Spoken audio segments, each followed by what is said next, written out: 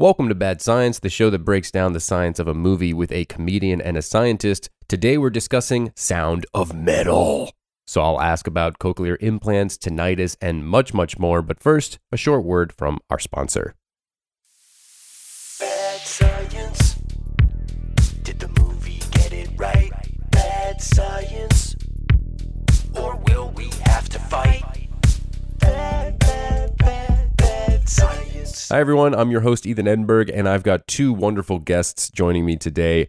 First up, he is the professor of audiology at Cal State LA, Dr. Peter Ivory. Hi, Ethan. It's great to be back here on Bad Science with you. Yeah, absolutely. It's great to have you. We spoke a bit ago about A Quiet Place, and ironically, that's the big takeaway from this movie, I felt, was to find your own quiet place. A character named Joe says that stillness is God's kingdom. So do you agree with that? And do you have a quiet place of your own? Quiet certainly is something that can be sought after for solace, as we saw Ruben do in this particular movie. And sometimes too much quiet is not a good thing either. Okay, I like that. That seems like a good teaser for later. I want to know what that's about. But secondly, I have to introduce our other wonderful guest. He's an award-winning filmmaker. He's a drummer in the band Lord Loud and the brother of our fantastic producer, Emily Feld. It's Michael Feld. Hello, how's it going? Great, Michael. Great to talk to you. I'm shocked that we've never met somehow, and yet from my research here, it seems we have a lot in common. Most notably, we both love Limp Bizkit. Yes, I wish that was something you hadn't said, but I'll go ahead and own it right now. I don't know if I would say that I love Limp Bizkit as much as Limp Bizkit has been like a very big, important part of my life, which is kind of worse in a couple ways. Right. Yeah. I think I would say the same. Yeah. I don't currently listen to Limp Bizkit or have not for a while, but they did make up a good chunk of my upbringing, I guess I could say. But you cranked it up a notch. You traveled to Russia to see them play, and you made a documentary about it. I did. Is that correct? It is, yeah. So what I did was a couple years ago, I got it in my head somehow that I needed to go see Limp Bizkit once again, but because they're not popular anymore, they don't play in the United States. So the only place they were playing at the time, this is in 2015, was Russia. Mm-hmm. So I went to a city called Nizhny Novgorod in Russia, not knowing a single person. I met someone on the internet who was my chaperone out there, and I spent about a week out in Russia, and it was a remarkable experience. And to wrap it all up, when I showed the film to Fred Durst, when he got the film, he was livid at the portrayal of Limp Bizkit in it. Oh, no. Yeah, so... were you making fun of them? Is that why, did you... The tagline for the film was going to a country nobody likes to see a band nobody likes. And it turns out Fred Durst is, very sensitive, believe it or not. Oh, no. The guy who's, always talking about breaking stuff and doing it for the nookie, is, actually a very sensitive artist who does not want to be told that, people don't like his music. Right. So, he didn't handle it very well, but I still have his phone number in my phone. And I'm tempted every once in a while to just hit him up and just send him a text and see what happens. But I haven't done it. You should. That sounds like the ending of another great film is, you offend this guy that you love and now you guys become homies. I know. I wish. And jam together. Yeah, I wish. Trust me. That would be great. So same question to you. I wanted to give you a chance to touch on the stillness thing because, as a drummer, I'm sure you related to a lot of things in this movie. But do you find stillness to be very important in your life? Did that message resonate with you? Yeah, it's interesting because, as a drummer and as someone who has a pair of headphones on all the time, whether it's I'm going for a hike or I'm doing stuff around the house, this movie terrified me. Yeah. There was many times in the movie that I'll go over that I was like, stop, please don't do that. And I've actually had a warning come up on my phone twice now in the last 2 months. That's your headphone usage is a little high. We recommend you don't use your headphones anymore. So this movie, never heard of that. Yeah, this movie terrified me. But to answer the question about stillness, yes, absolutely. Playing drums used to very much be a place where I could get energy out and a place where I could kind of be in flow, and was kind of, even though I was playing the drums, a very quiet place for me because, it can be such a release and is such can be a Zen moment to be playing the drums. Beautiful. Okay. Well, that's good to hear. Happy to have you on the program. And I want to start off with my big bad question of the day. how often is hearing loss linked to noise exposure? There seemed to be some debate on that. And as far as that goes, is it typically musicians? Because, I mean, I had a plumber over the house yesterday, and he was using this like really loud saw without earplugs. And it made me think about it during the movie too. I was like, oh, maybe it's just anybody that's around loud noises. Are they more, just susceptible to hearing loss? For you and me and for Michael, who were born with hearing that's within the normal or typical levels of function, any kind of damage to our hearing, any kind of degradation, any kind of even changes as a function of aging, which are also natural and inevitable, will reduce our ability to hear. Now, the extent to which we would lose our hearing completely, as evidenced in the film by the character Reuben by drumming, to me is not consistent with how I understand the clinical effects of noise exposure on hearing. There's people in various professions that I have tested their hearing, and it's an inevitability that they will have hearing loss, particularly in the middle to high frequencies, so to speak, and will almost always have tinnitus associated with that as well. Most of the largest sources of noise exposure are, in fact, sounds of metal. Saws, machines, tools, factories, all those sorts of industries are all provocative of high amplitude energy, which almost always damages hearing. Oh, my Lord. So do you think that was on purpose in the title? It's a double meaning expression because of the genre of music, obviously, that he's portraying in the film. And I don't mean to say that things that are non-metal producers are not potentially hazardous. So, for example, other things that are damaging due to high levels of noise would be blowers. So I'm always, kind of horrified when I see, gardeners with a 2-cycle motor strapped between their shoulder blades without using ear protection. Wow. And sadly, gardeners will be using that, but they don't have other protections other than what they might find out on their own to protect themselves. And that's kind of one of the problems, as Michael was alluding to, about using headphones, that if people are left to their own devices, literally, it's potential that their own auditory personal audio devices could cause noise exposure. World Health Organization states that 50% of people in the demographic of 12 to 35 years of age, and this is about over 1 billion people, are at risk to develop hearing loss due to noise exposure from using their own personal audio devices. Whoa. So that's why they're working on having companies provide warnings and throttles. If you are exposed to high levels amplitude of sound over an increasing amount of time, you'll have a greater risk of hearing loss. The greater the amplitude, the less the time of exposure that could be damaging. So it's kind of either you take a lot of sound for a long period of time, or high levels of sound in short periods of time would be enough to cause even permanent damage.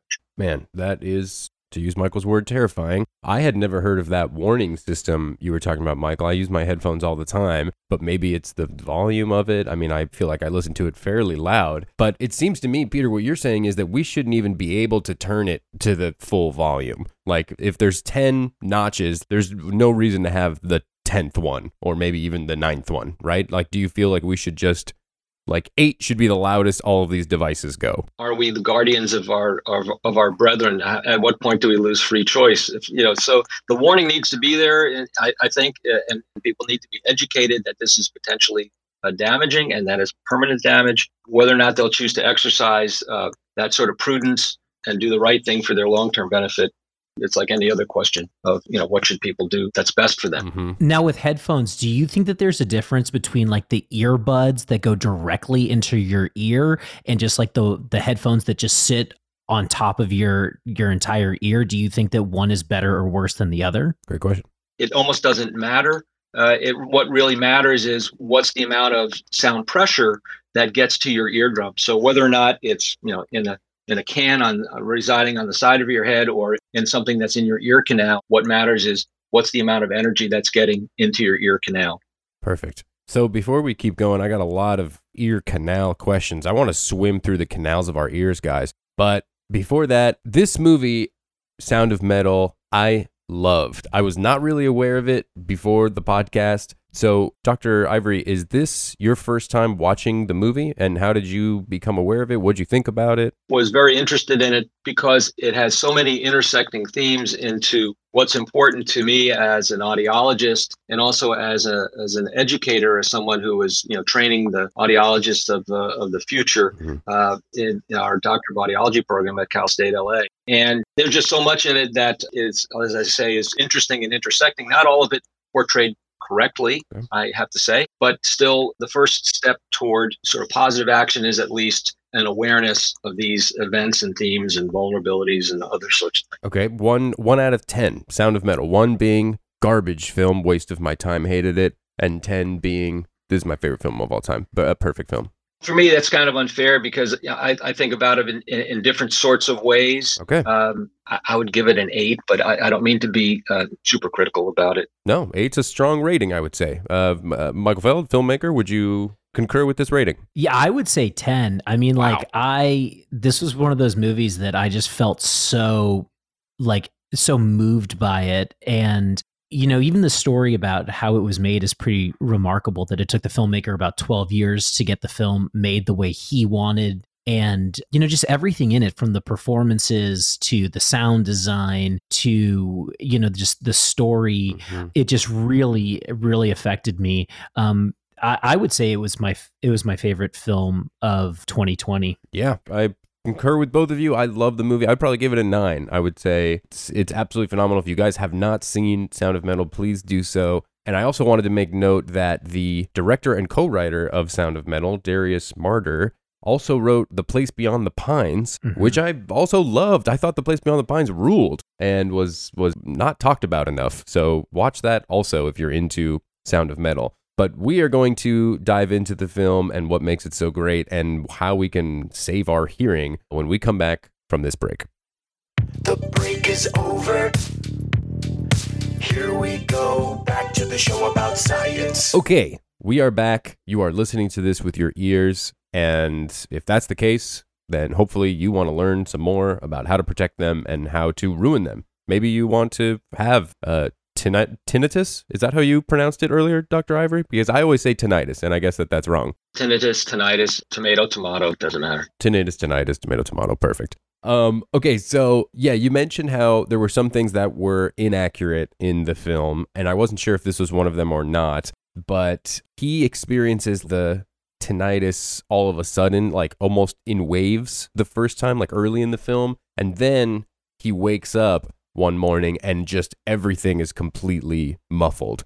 Was that a moment of inaccuracy, or is that how it happens? Well, it has a variety of different manifestations depending on the person and depending on what the actual cause of it. Tinnitus as a sort of a problem that a person might have is actually reasonably common and is due to many different things. Exposure to noise causing damage to the auditory system certainly is one of them. And as I said, there's almost an inevitability of someone who has a noise-induced hearing loss to have an associated tinnitus with that. But it could be caused by other things too. Medications, for example, caffeine, aspirin. If you take too many aspirin in the day, your ears will start to ring. Whoa. And caffeine you mentioned as well? Anything that's kind of a neurologic irritant will likely be provocative in that regard. Wow. So that would be possible. And for example, with this caffeine or aspirin, although I don't know anybody that has, 2 cups of aspirin every day, but certainly everybody drinks coffee. Is that like a cause of tinnitus, or are you saying that could result in some sort of hearing loss?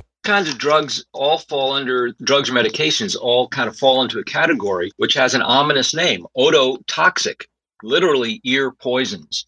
And so ototoxic medications, ototoxic chemicals would likely have, again, both of these outcomes, which is to say hearing loss, which may or may not be temporary, and also tinnitus, which may or may not be temporary. Oh, and there's a whole bunch of those. And I think the ototoxic angle is also an interesting sort of under the rug kind of theme here in this movie.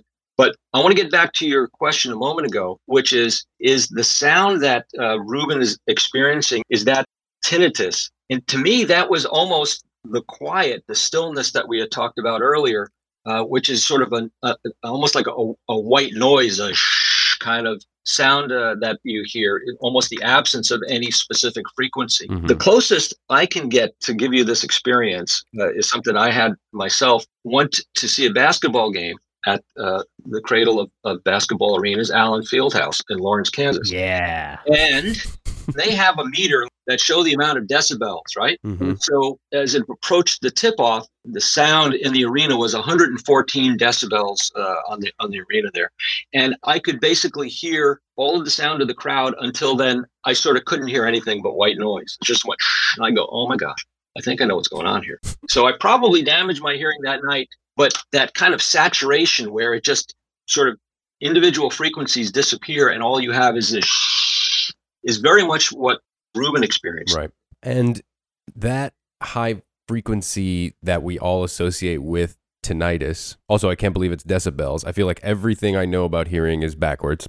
But is that common thought that, okay, if we hear, because I've heard this before, musician talk, where if you hear that frequency, that ringing in your ears, that's like the last time you're going to hear that frequency. But I have my doubts about this. So from the source, Dr. Ivory, is that true? The frequency that you hear in the tinnitus is related to the trauma that was induced on your inner ear. If we just take a step back and think, the auditory system's job is to take acoustic energy from the environment and change it into an electrical code to send that to the brain. You know, everything that we perceive, anything that's coming through any of our sensory modalities, whether it's taste, touch, sight, has to be converted into electrical impulses because that's what our brains process. That's what they work with. And so the auditory system or any of our sensory devices that we have basically are transducers. They're energy converters. Now, the fundamental energy conversion for the auditory system has to do with structures called the auditory hair cells, which are actually mechanical in nature. They have little hairs that when sound comes through, sound is converted to a fluid wave. The fluid wave pushes on the hairs of the hair cells, and that causes then a chemical reaction, so to speak, causes a release of neurotransmitters that eventually gets interpreted as sound. But the fact that these things are mechanical, that they're actually moving and swaying and pushed back and forth at high amplitudes of sound in the environment, this converts to high waves. It's like, big wave day in the inner ear. And these big waves are crashing on these hair cells, and they're just damaged and destroyed, and they don't get rebuilt. They don't grow. They don't regenerate. Not in our species anyway. They don't regenerate. If there's ever a cure for this, it would be that we would have a way to replace these structures. But right now we don't. Very scary. Well, speaking of ways to help it or cure it, etc., in the movie, he gets a surgery. It's like an implant. I think it's a cochlea implant, or an implant that bypasses the cochlea, I think I heard somebody say. But it's like a very intense process, it seems like. And so I just wanted your thoughts on, how that was portrayed. When we think of auditory prosthetic devices, that say devices that would help people to capture sound from the environment, we think of hearing aids, you think of cochlear implants. Ironically, cochlear implants are covered, hearing aids are not. There's far more hearing aids fit to people than are cochlear implants. But the process for cochlear implants also involves and entails a great deal of rehabilitation, also a great deal of pre-cochlear implant assessment that includes not only audiology as well as different sorts of psychological evaluations, being sure that a person has correct expectations, and as well medical evaluation to be sure that a person has a cochlea that's implantable. In Ruben's case, having had hearing his whole life, the supposition would be that, he had an adequate cochlea, but that's not true for all people who are born with different cochleas. They, different structures. They may not have the channels to be able to be stimulated. So in that regard, that's one thing that's sort of not correct, but that did serve to, provide a bit of drama that, now the character needed to get money to get the surgery. And so that added some tension to it, but clearly that's not part of the reality of it. Do you think this film accurately portrays what it's like to have the implant and to hear things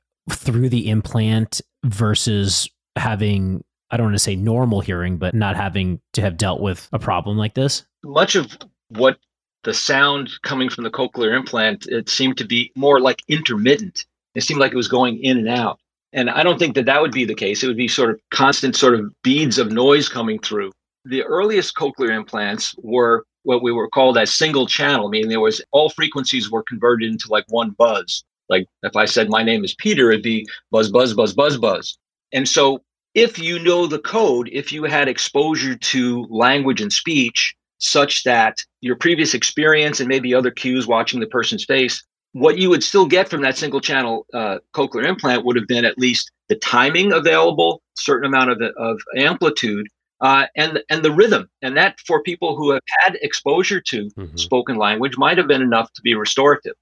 Fortunately, the implants have added more and more channels so that more frequency resolution is possible. The better the frequency resolution, the better people will be able to receive speech sounds and then also ultimately be able to produce speech if they're learning how to speak that way. In Ruben's case, in an adult, it's a matter of restoring access to the auditory signal, which is a very different gambit than is trying to teach someone to speak and to teach us a language with an auditory code. Wow. I mean, I have so many questions about this process. I want to kind of piggyback on Michael's question. I mean, for one, in the movie, they do the surgery and then she tells him that you're basically going to hear silence for a month. And then you're going to come back and we're going to activate it. And then they show this scene, where they're activating the implant and he hears everything distorted. And then that's what I also wanted to ask about was like, is that an accurate depiction of the sound? Because it seems like we still have a long way to go as far as, getting these people a clear signal. I mean, he was hearing things like really distorted. I mean, sounding pretty crap, if I may say so myself. I think that the notion of activation, the fact that he had to wait a month is just simple. That's just part of the procedure of how this thing goes. The surgical part is the actual implantation of a kind of a below the skin on the skull and like a little magnet, and then a wire that goes into the inner ear. And so that's got to kind of recover. But that's basically the system that's going to deliver the electrical signal to the auditory nerve. The external device is really, that's where all the secret sauce is. That's the computer that takes sound in and converts it and then sends it through this transdermal magnet thing into the inner ear. Activation, for somebody who hasn't been hearing at all, regardless of the quality of sound, regardless of the limitations of the resolution, particularly the frequency resolution limitations. And, Michael, you're right. It doesn't sound like hearing as we understand hearing to be, but it sounds like something. There are plenty of activation videos on YouTube, mostly with little children who have never heard, and they've got the cochlear implant. And so now the video is flipping that switch and watching the child's face realize something else is going on. They're wonderful, and if you've got a heart in your chest, it'll bring you to tears. Wow! All right, we're going to take a quick break, and we'll be right back. The break is over. Here we go, back to the show about science. So, can I ask a question that's something that I've been trying to get a straight answer on for years, and this movie actually brought up a pretty intense debate between my girlfriend and I think that you're the perfect person to answer the question for me. Yeah, great. Go ahead. You can ask me anything. Yeah, I want your opinion on this too, Ethan. Should we or should we not be putting Q-tips in our ear canals to clean out our ears, or is that terrible for you? Great question. There's a risk that you could damage your, not only damage your ear canal, there's a risk. Well, let's go back to the real estate question here. The distance between the opening to your ear canal and your eardrum is about an inch. The distance across the middle ear space, which is the space on the other side of the eardrum, into your inner ear is about a quarter of an inch. Once you're through the middle ear, now you're into the inner ear. So is it possible for you to take a Q-tip and damage your outer ear by scraping it and causing possibly outer ear canal infection? That's the least of your problems, is that you're going to scrape all of the oil off your ear canal. And what you have to remember, in your ear canal and sort of on your bodies, and this is nothing pointed at comedians, but we all have about maybe 160 different species of either bacteria, viruses, or fungi living in your ear canal. Christ. They're just living there. They're hanging out. And here's what happens. You've got this oil that your body produces that coats the skin of the ear canal. It has certain antimicrobial benefits to it. You put a Q-tip in there, you're going to dry all that out. You're going to excoriate the skin of your ear canal, and you may create a gap or rip in your skin of your ear canal in which all of the bacteria that are just living on the surface of your body are going to jump into. Because guess what? Inside your body is probably better than outside your body. It's probably warmer. There's more fluids. It's a better party once you jump into the skin of the ear canal. Very painful. because Oh. we've got a lot of nerves that are attached to sensation of the outer ear. Probably because we don't have any defensive mechanisms. Unlike your eyes, where you can kind of, something affects your eyes, you can close your eyes, you close your eyelids. We can't close our ear lids. We don't, you do have an ear lid, that little thing that's attached to your face called the tragus. That thing there, that's the name of that. Tragus. Sea lions and seals, that's the only part of the outer ear they have, and they can close theirs when they go underwater. But we can't close our trachea. So given that, we don't have a defense protection, except we've got all of this super sensitive multiple nerves. So when you're sticking that Q-tip in there, Michael, and you're feeling something, that's your body saying, dude, you got to really rethink this. This isn't what you're supposed to be doing here. You could perforate your eardrum. There's a chain of bones associated with that. You could knock that chain apart. And now you got a 50 decibel hearing loss. If you got into your inner ear, which is probably unlikely because it would have been too painful at that point, then you could deafen yourself permanently. So in that case, need I go on? In that case, can I just get you to say, Sydney, your boyfriend Michael is correct. You should not be putting Q-tips in your ears. I saw a young lady once who had a Q-tip. I guess what she said was she put Q-tips in her ear canals, like to let her hair dry, let her ear canals dry. Somehow, as she had a shower, and I guess she forgot that she had that in there. And then she went up and she hit the Q-tip and just hit it right through her tympanic membrane. Oh, boy. So, Sydney, I'll do it, Michael. Okay, thank you. Someone has to. Your boyfriend Michael is right. Do not put Q-tips into your ear canal. How's that? Is that good? Thank you. It's perfect. Yeah, that's going to be my new ringtone every time she texts me or calls me. Why is it reminding you? Just that I was right. So rarely do I get a moment where I'm right about something, especially medically. A little self-esteem booster. I'm going to take this victory. Yeah, that's nice. Okay, so my last question here, because we're running short on time, is when do you think we should be wearing earplugs?